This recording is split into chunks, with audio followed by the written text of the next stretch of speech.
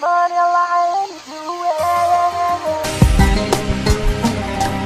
what's good, peeps?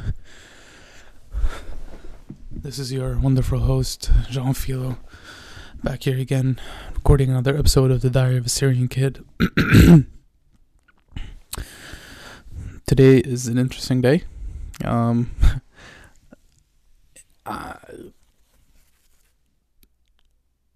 actually I just got home. It's 11. I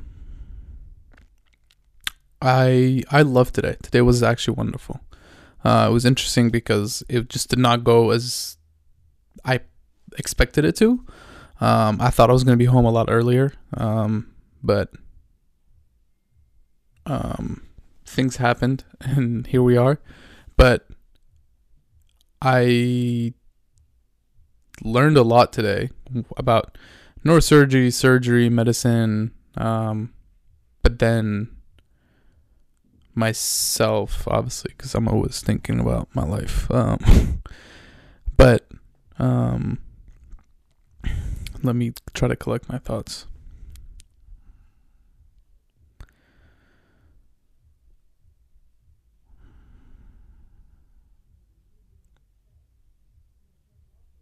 So today was physically and mentally challenging, to say the least. And I found myself, so when I was leaving the hospital, I was in such a better mood than I was when I was going in.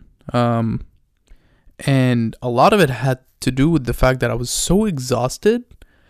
I had no choice but to not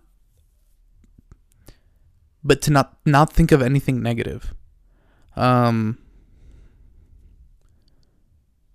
don't know if that makes any sense. I don't think it does, but in my head, as I was going around the house, I was doing stuff around the hospital right before I left, and the things that I usually overthink, I had no energy to think about.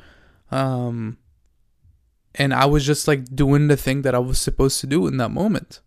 And it was so easy because things just flowed and I was just doing them. Now, it actually took a little longer than usual to do those things because I was tired and I had to stop and think every once in a while, okay, this or this. And I made a couple mistakes and I have to go back and fix them and stuff. But when I was going into the hospital in the morning, I have so many things going on in my head that I can get things done really quickly, but I'm just not enjoying anything because I'm just always in my head because I have so much energy. It's just all in my head. And when I was leaving, that was not the case, and it's still not the case now because I have no energy to think about anything else but what I'm saying to you. So that was an epiphany today. I guess I've noticed it in the past, and that's why I like working so hard, to be honest. I think it's like a meditative exercise. And in undergrad, I used to feel it a lot, but I haven't gotten that feeling in so long. And today I did. There was another thing that happened today, midway through my shift, and I guess that might be the sweet spot, when I'm starting to get tired, but not really. But halfway through the day at 6 p.m. And I'm saying that's halfway through. It's not really halfway through. It's almost over. I noticed that I was starting to dream again.